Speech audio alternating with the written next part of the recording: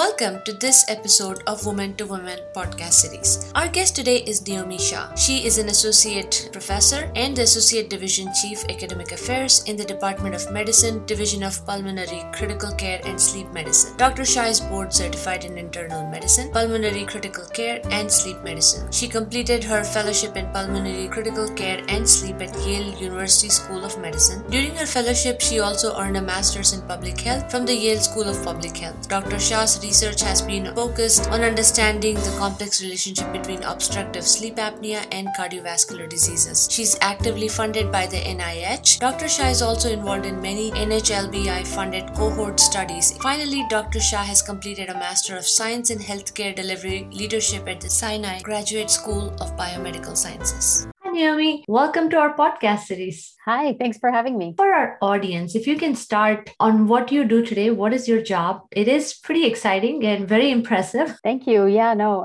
So I'm actually a physician by training. So I went to medical school and then I did a residency in internal medicine. And then when I was done with that, I went on to specialize in pulmonary critical care and sleep medicine.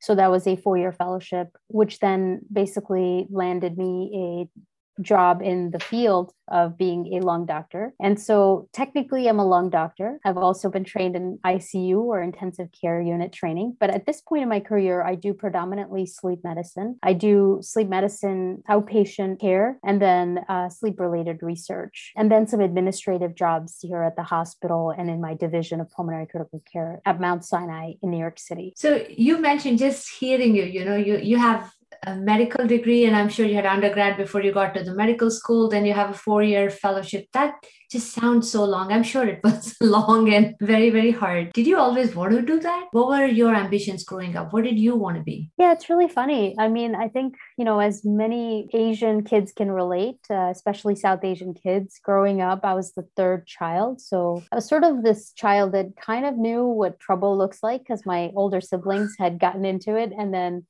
I kind of knew that I didn't want it, what I should be doing, what I shouldn't be doing. So you pretty much, know what's right and wrong better than your older siblings. And I wasn't the last kid, so I wasn't spoiled as much. So I think my parents had sort of put this idea in my head that, medicine is a great field. It's very noble, which it is. And it's something that I always remember just knowing that I wanted to be a doctor. So I don't think I ever entertained anything else, to be quite honest. And going in, did you know you would have to go into specialization and kind of the path won't be 4 or 5 years and done? Yeah, I knew going in that it's a long path. It's typically 4 years of college, 4 years of med school, and then 3 years of residency for any basic training. So you're definitely looking at least 11 years. And then the 4 years of fellowship that I did is, 15 years of training, basically. So it's a long path. I didn't know going in that I was going to be a lung doctor. But medical school was an interesting period in my life. I feel like I was always sort of top of my game, straight A student. Med school, the first 2 years, I was dealing with some personal struggles. And so I didn't do as well in school as I would have, which would have probably landed me in a different field that is more competitive. But again, it's not that I had thought this through, but because I knew that there were some fields that I just couldn't get into. Internal medicine was a path that leaves a lot of doors open because you can then subspecialize in a lot of other areas depending on your liking. So going in, I didn't know this is what I was going to end up doing. I just knew I wanted to be a doctor, and then the rest was going to be determined as we went on. So 2 questions here. So why pulmonary? Like, why that specialization? What pulled you towards that? Yeah, so critical care is really what pulled me. So it's a combined fellowship. So you are a lung doctor, but you also take care of really sick ICU patients. And my initial draw to the field was the ICU care. It's a really great, fast-paced environment where you make life or death decisions and you get really sick patients that are either going to, unfortunately, not do well or die, or you can really provide evidence-based care and can really change their path. So that's what I loved about it. And I love the high pace. I like making decisions, that are more fast-paced as opposed to my husband, who does infectious disease, where he really has to think things through for a long, long time. And then they kind of come up with an answer. That's not me. I want to do, go, go, go. I'm kind of like in the opposite situation as him. So I knew that appealed to me. And then the fact that you can make such a big difference in someone's life, obviously, life or death was the appeal. When I chose the field, and pulmonary is usually combined with critical care. So most people do those together because it's a combined training. Now looking back, was it worth it? All the training, all the years, all the work? Absolutely. I always tell my kids that it's never about the money or it's never about the prestige. For me, what I take from this field is is knowledge of this amazing human body, which is just beautiful in so many ways. And if I weren't a doctor, I don't think I would appreciate what our body does for us on a regular basis, right? And so the understanding and the appreciation that I got from being a physician, besides obviously helping other folks and my family and whoever I can impact, just the appreciation of knowing how special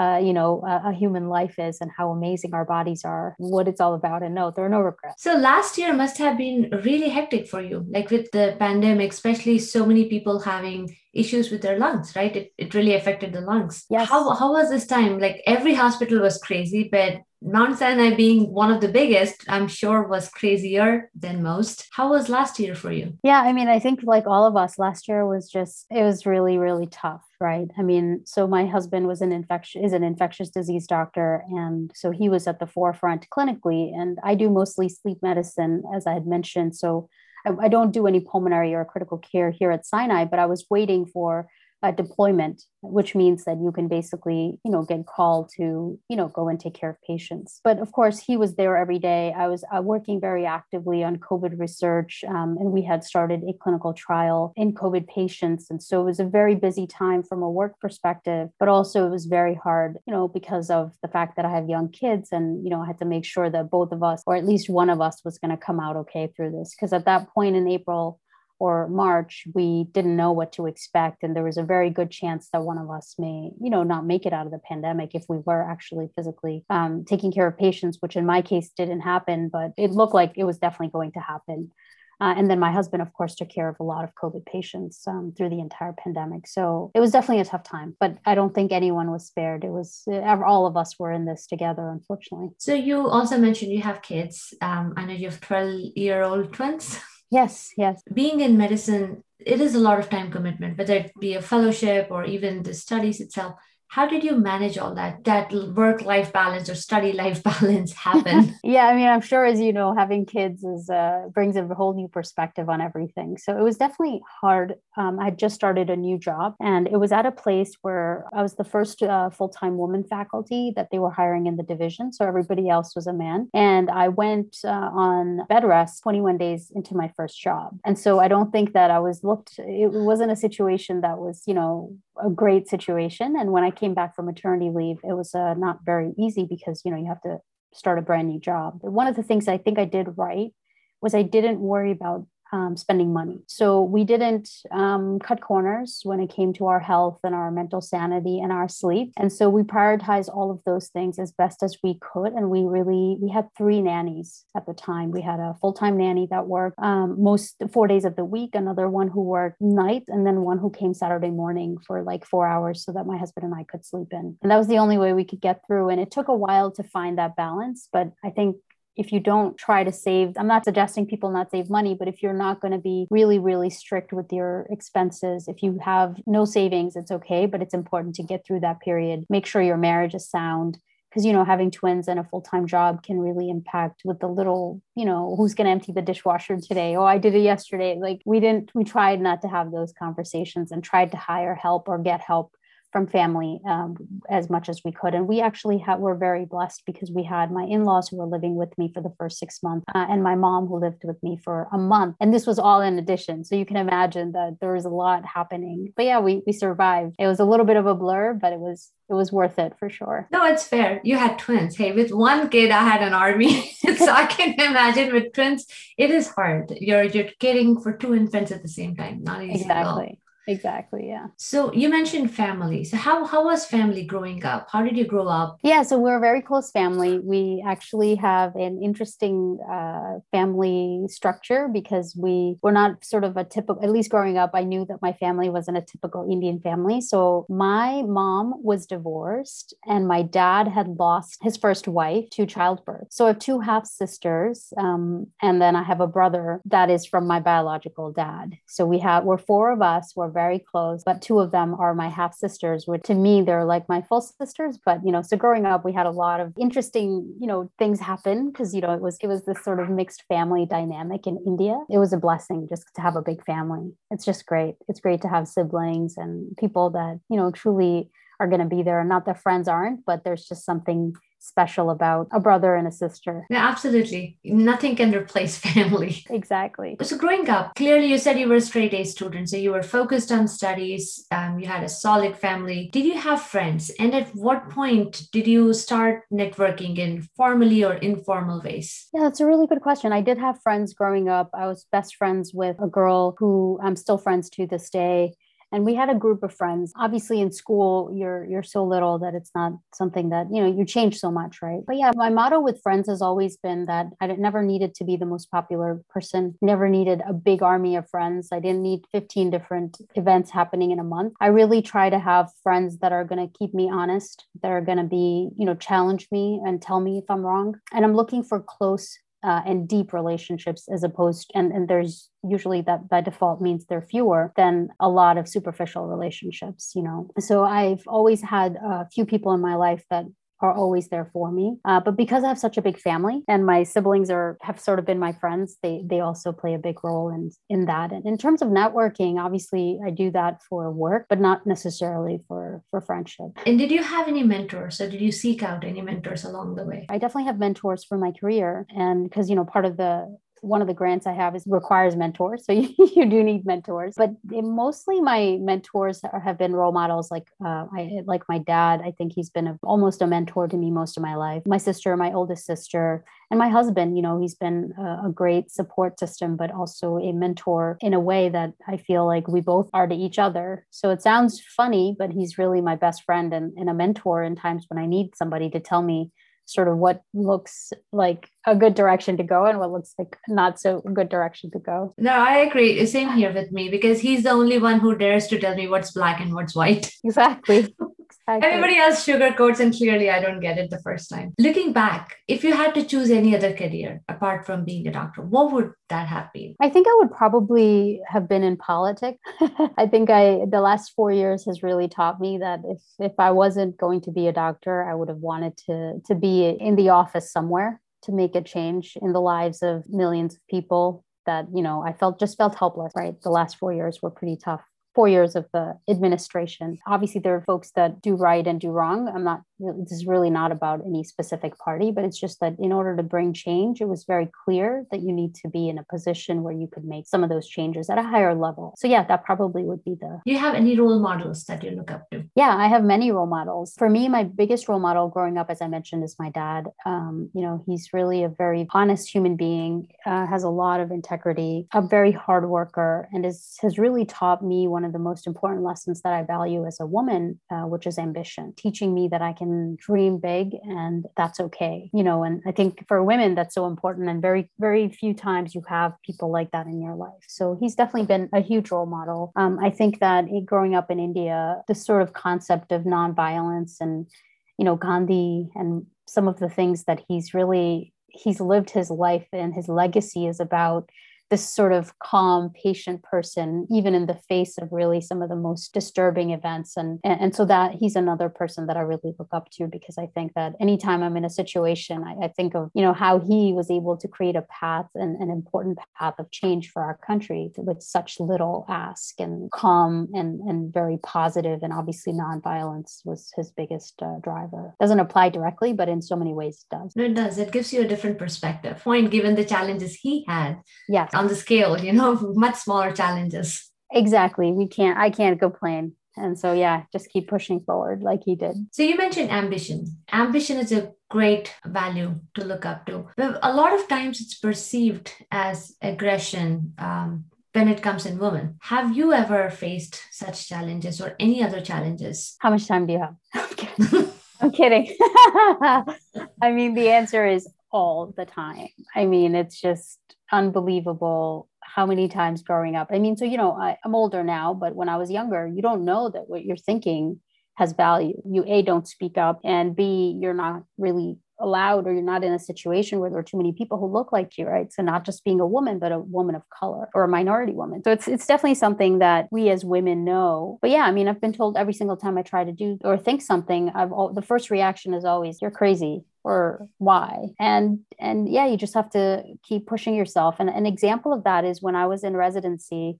As I had mentioned, my med school years weren't my strongest years. So the residency program I placed in wasn't at the top in terms of residency programs in the country, but I had already gained my positive and my perspective in the way that I was by the time I finished residency. So I was back to being my old self, and I was like, okay, well, I have to dream big. And so I told my husband that I think I want to apply to, a pretty big Ivy League school for a residence, for a fellowship. And, he's always supportive, but folks around me were like, why would you even say that out loud? Like, you shouldn't say that, because what if you don't get in? And I said, well, if I don't get in, I don't get in, but that's where I'm applying, and I'm going to try to get in. And God willing, we got in, both my husband and I. And that was, a moment where I realized that, you shouldn't be afraid to mention, A, you're ambitious, but also for others to really realize that they can too voice whatever it is that they're feeling, if it is ambition or if it's any other equivalent element like ambition. I think it's important for women, especially, to see role models that are ambitious and are not afraid to tell people what their ambitions are, because often we have them, but we don't want to share them, because what if we don't make it? What if we don't get that? Even if one girl hears me saying that I am ambitious in X, Y, or Z, it may at least show her that even if I don't get there, she could, right? And so I think speaking up is really important, not just being ambitious, but even demonstrating ambition as a woman is important for others, for other girls and women who may not be as vocal, to say it's okay if I don't get there, but I'm still going to speak my mind, speak what's on my mind. And if it's ambition, then it's ambition. You mentioned earlier years of med school, you weren't at a great place, but then you bounced back. Yes. How did you bounce back? What helped you come back into your own groove? Yeah, it's a really good question. I think that it was just persistent. I knew I had it in me. I knew that I was always, capable of whatever it is that I put my mind to. And ultimately, it's hard work. And so I think the combination of those things really helped me get through that time, but also sometimes the circumstances. So, I look at everything as glass half full. I didn't do as well in med school as I would have wanted, but that landed me into a residency program where I was able to rise quickly to the top, which I don't think would have happened if I were in a very, very big program. And so I was, within a year, I was pretty much out of the slump of, the med school years. And then as by the second year of my residency, I was selected to be the chief resident, which is basically the top 4 or 5 residents out of a group of, 30 are selected. And so that to me was important. And it was an affirmation that, that I was able to prove myself again. But I don't know if I would have gotten that if I were in a different program, right? Because I would be competing with many more people, and maybe I wouldn't have. And not that the people I worked with weren't smart or anything. It's just the way the program was set up. So I think that, looking at everything as a glass half full is always a good way to do it. Why am I here? There must have been a purpose. I'm here because this is how it helped me. And it did help me because, the program I ended up in after my residency, most of the people that I was working with were prior chief residents. I think everything happens for a reason. I do truly believe that. And I try to make sense of every single thing as opposed to complaining about it or regretting it, just embracing it and finding the good in whatever situation I'm in. Because there's always something good, no matter how bad the situation looks. At least 90% of the times, I try to really find what that good is. And I think that's what got me through that period. So someone who's maybe in college or in school and not at their best right now, and they're thinking, oh my God, like I'm slipping. What would your advice be? What should they look up to, or what should they aspire to so they can actually get out and be themselves and get the jump start they need? Yeah, I think one of the biggest things is for them, the fact that they're already realizing that they're not what they are capable of being. I think the biggest limitation is not knowing what your weaknesses are and not knowing what your strengths are. And so if you can understand that, okay, my weakness is that, this is not my strength, this class that I'm taking, or whatever it is that you're doing, if you can recognize that there's a problem, then you can fix it. A lot of times I think people don't see the problem until it's too late. So always being very, very aware. So self-awareness is very important, and identifying what your strengths and your weaknesses are, because then you can work on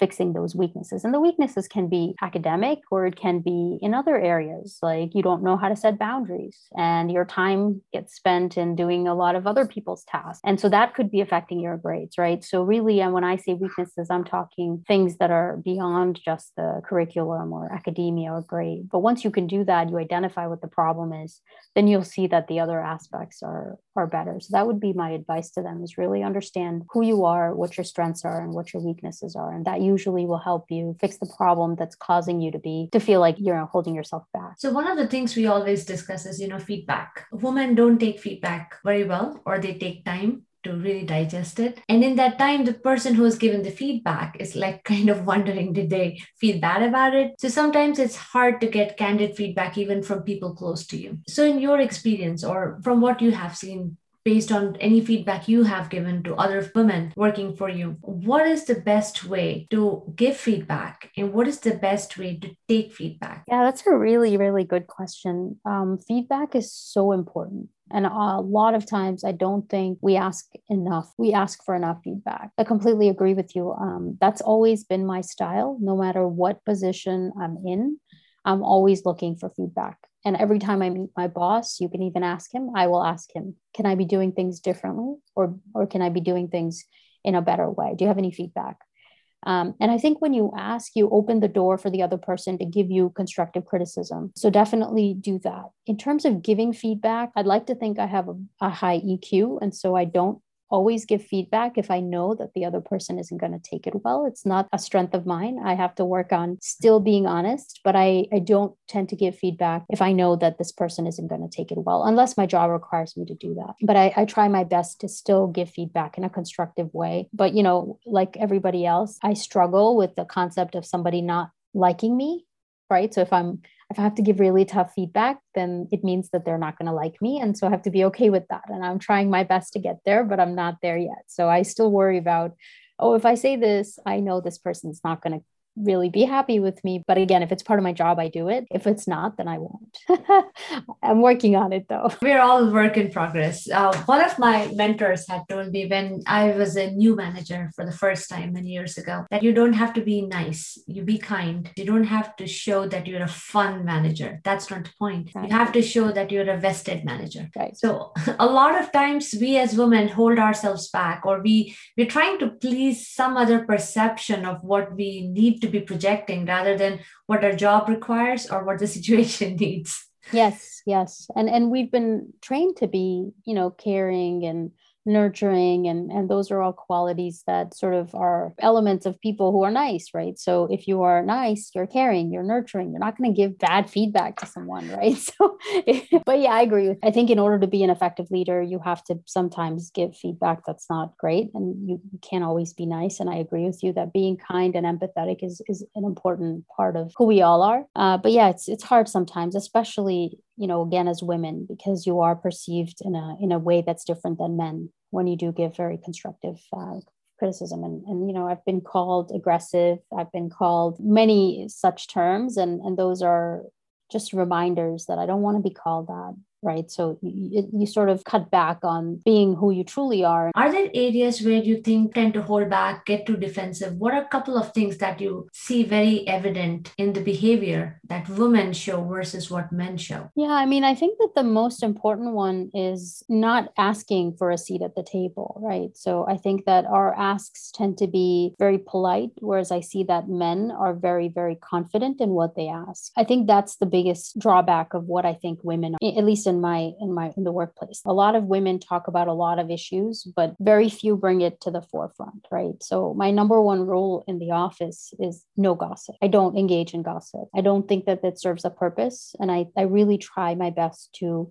distance myself from people that gossip, because I think what gossip does is just brings the overall morale of the entire team down. And it doesn't really, or it rarely leads to a positive change in either the culture of the workplace or the very thing that you're trying to address. So instead, I try to take a much more direct approach. And so I will either talk to the person that, I feel like there's a problem with, or try to bring a system-wide or a structural change with, involving leadership. I'm not saying that only women gossip, but in my experience, and maybe it's because men don't involve me in their gossip because I'm a woman, but I do tend to think that, we talk a lot about the problem, but I think a lot of us are afraid to bring it to the forefront. And usually I'm that person who will take that risk, and say that, okay, if this is truly a problem, someone needs to speak up instead of just talking about it. So I think we need to work on that, and I need to work on that, and all of us need to make sure that we feel comfortable and confident to go up and say something instead of just talking about it amongst ourselves. Do you think women support other women enough? I see that, we don't support each other enough. And at least what I try to teach my children is that, if someone gets something, it wasn't yours to begin with. And so you should really never feel that, oh, look, they got something and I didn't.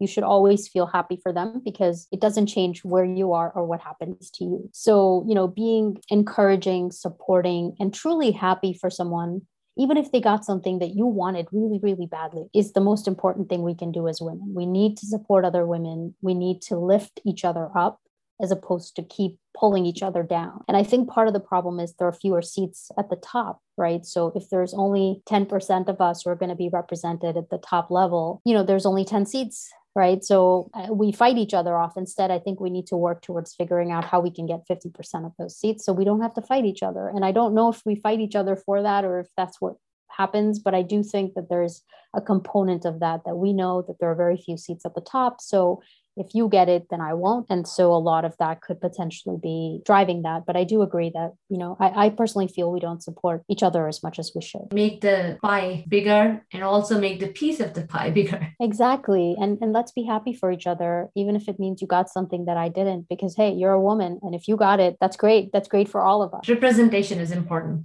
Exactly. And now speaking of pizza, I remember, so you cook, that's one of your passions. Yes. So let's talk about that. So what do you cook? What do you love cooking? And how do you cook? Is that like a follow the recipe kind of cooking, or is it just, go with the flow? Yeah, definitely not follow the recipe. I cannot follow recipes. I cannot bake. I cook a lot of things that are, my family love to eat and I love to eat. I'm very big on eating healthy and eating food that's made at home or from scratch. So, just trying to limit processed foods and things like that. And we're vegetarian, so that limits our options outside the house. And recently we're trying to avoid a lot of cheese that's made with, animal rennet and stuff like that. So it's really changed how we're all eating as a family. But yeah, I like to cook everything. I cook Indian food. I cook within the Indian cooking. There's Punjabi foods. There's Gujarati. There's South Indian. So I cook a lot of those things. And then I also like to cook a lot of Italian food because my son loves it. Yeah. So I do my best. We also love eating pizzas. So I make a lot of pizzas. Oh my God, I just need your address. It was any good. I'll just show up on the doorstep, ring the bell. I was in the area. So Neomi, what are you cooking today? You're welcome anytime. You're such a fabulous host and it's been great getting to know you that I would be honored to cook for you. Thank you. So in closing, any comments for aspiring women who want to be in your field and someday close to where you are today? Yeah, absolutely. I hope that they get ahead of where I am because that's always my hope is that I think the main thing is, be true to yourself, try really hard to not let anybody bring you down. If you truly think something, if you have an idea that's yours, or if you have a big ask out of life, go for it and don't let anyone tell you that you can't do it. But the most important thing is really be who you are. Don't try to be someone you're not. And if you are true to yourself, you will achieve something that you were meant for. And of course, persistence and hard work is extremely important. So thank you so much for your time, Neomi. It was awesome talking to you. Really appreciate the time and all the advice. Of course, it's my pleasure. Thanks for having me.